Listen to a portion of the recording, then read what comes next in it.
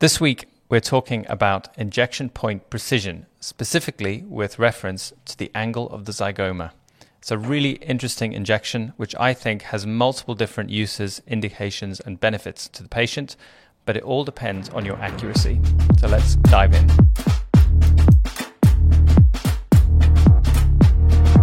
So the angle of the zygoma is the defining point of the cheek.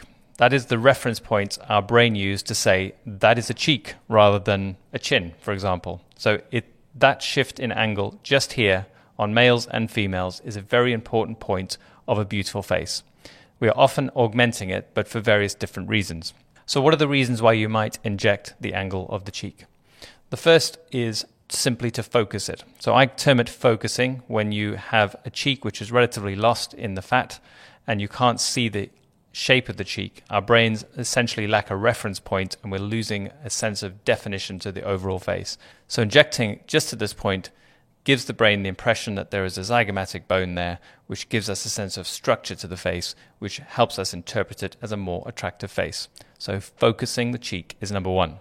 Number two is more aggressive overall shaping. So if you want to widen a face, some people have relatively narrow cheekbones and maybe a broader jawbone, particularly if you're a man.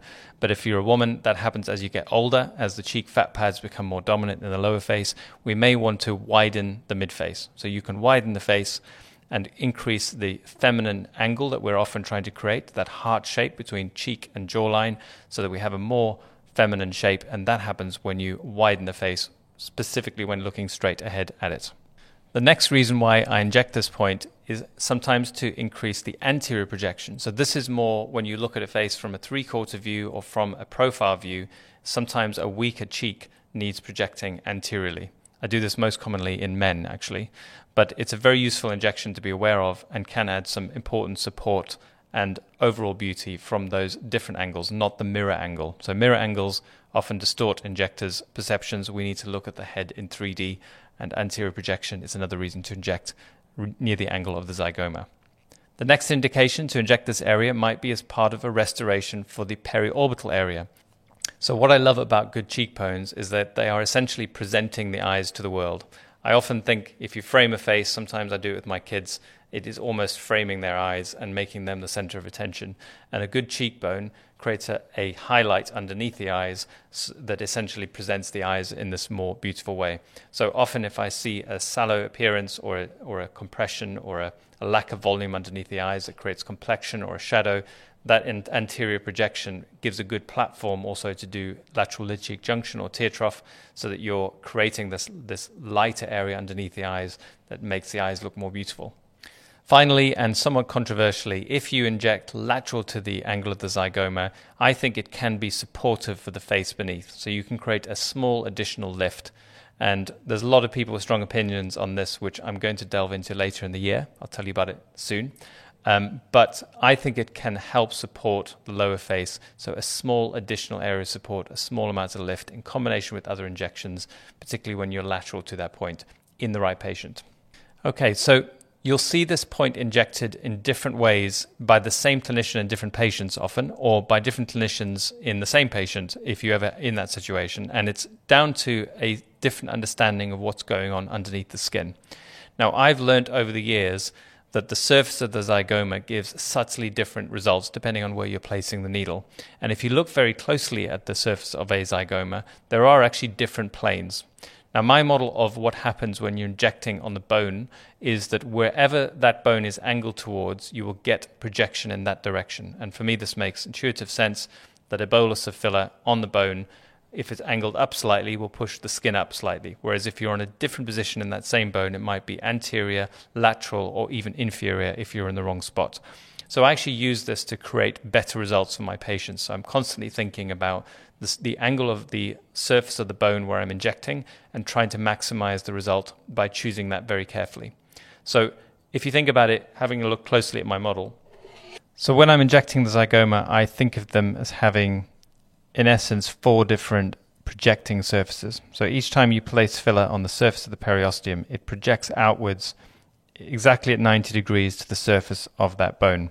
So you can think of the bone as having a defining point here where the sharpest area of the bone is. That's what we see as the apex of our cheekbones. And then defining lines that link that with other structures. So we have a lateral projection here at the most defining line.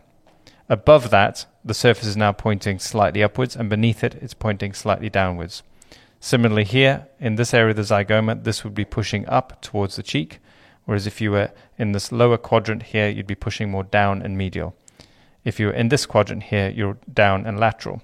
So many new injectors will focus mainly on injecting the lateral part of the zygoma. So we're injecting along this line, projecting out at 90 degrees to the face.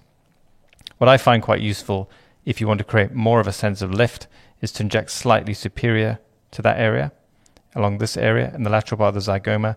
But you also may want to create more of a sense of lift and higher cheekbones by injecting this quadrant higher. Sometimes you want more roundness to the cheek. So if the cheek is looking too defined, it's often an injection here, inferior and lateral, that creates a bit more roundness to the overall shape of the cheek.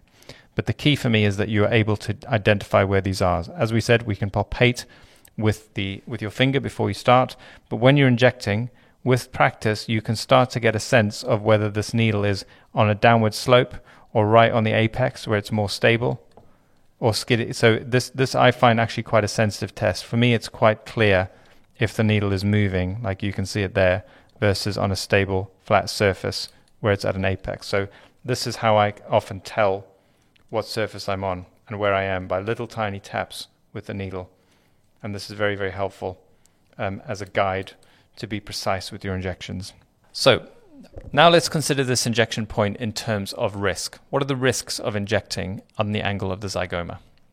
So if you are precisely on that angle, there should be very few structures likely to get in the way. Now we do obviously have the transverse facial artery, but that tends to be running inferiorly underneath the zygoma. It may curl up in small branches anteriorly, but we shouldn't really be very close to that major vessel. If you start to move more superiorly, in about a third of people, there's the zygomatic facial artery. Now, this is thankfully very small, and most people don't have one, but you can sometimes see this on cadavers and in some anatomy textbooks, and I think you can feel it on certain faces. So if you actually palpate just superior, so there's the point that I would normally be injecting, but just above that lateral lid cheek junction, there is sometimes a small foramen, and if you have one, it feels more tender in this area, I think, because the nerve comes through the same spot. But that's a potential risk for obviously a vascular occlusion. I think what saves you is that you hit the nerve at the same time, and you'd get an unusually uncomfortable injection if you were in that point. But that's the risk as you become more superior. If you went further still, you are actually relatively close to the orbit. So I don't think most injectors who've done a reasonable amount of training would get this far out of course, but you could in theory inject into the orbit. I've seen this happen with tear trough training. There's one of the cases on my complications group where someone actually lost part of their vision through a very cack-handed injection into the orbit, aiming for the lateral lid cheek junction. So it does happen, but it shouldn't be happening commonly at all because we're a long way off the cheek. And what happens if you move inferiorly from that point? So inferiorly, we're slipping off the zygoma now and into the zygomaticus major insertion point, but underneath that we also have the transverse facial artery.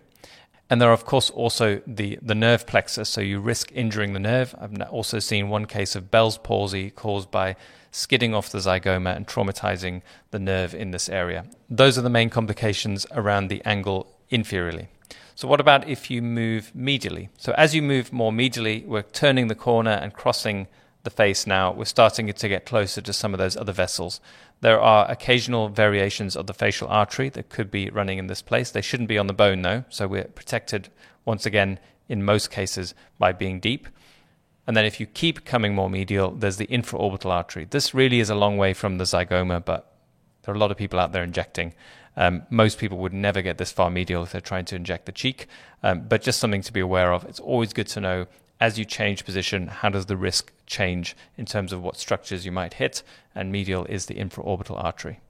Now looking laterally at what would happen if you go too far lateral, mainly you're going to be running out of the breadth of the zygoma, so it becomes more narrow as you get more lateral. Then it's easier to miss each side of it, so instead of going in and touching periosteum, if you're using a needle, you go underneath the periosteum, and then you're in that same zone where you've got the maxillary artery inferior to it, and potentially you're in the temple, you have the deep temple arteries to worry about. But these are all some way away from the angle. So aiming for that point, it's only a theoretical risk. It's only if you're way off course, and I'm sure most of you aren't, that you could end up in these particular areas. So what is the ideal injection location? Usually I'm aiming for the actual angle of the zygoma. So I'm looking for the apex, and I can do that, which I'm going to explain next on how I find out where that is. But essentially that's the most common place you want to inject. I want to create a small projection that defines a female cheek, or if it's a bit more masculine, it might be an anterior projection, but they're within about 5 millimeters of each other, just changing the surface of the zygoma that I'm aiming for. But all of them are within about 15 millimeters of the apex of the zygoma, which you can normally feel as the sharpest point in the cheek. So how can we tell where to inject? Now, like most of you, I learned through marking out the face, and the way that I've learned is to draw a line down from the root of the helix, top of your ear, until the alar base, and trying to get that to cross over the apex of the cheek. Now, I found there's many ways that you can draw a straight line that isn't actually over this exact angle. So I find palpation to be the first and the last step that I do. So I will feel a cheek. I like to put my one finger on the anterior surface, one finger laterally, and I'm palpating to feel where that angle is. I find that quite an easy way of identifying exactly where the sharpest area of the zygoma is. And then I often validate that, particularly if I'm training, by drawing on the various markings that you can use.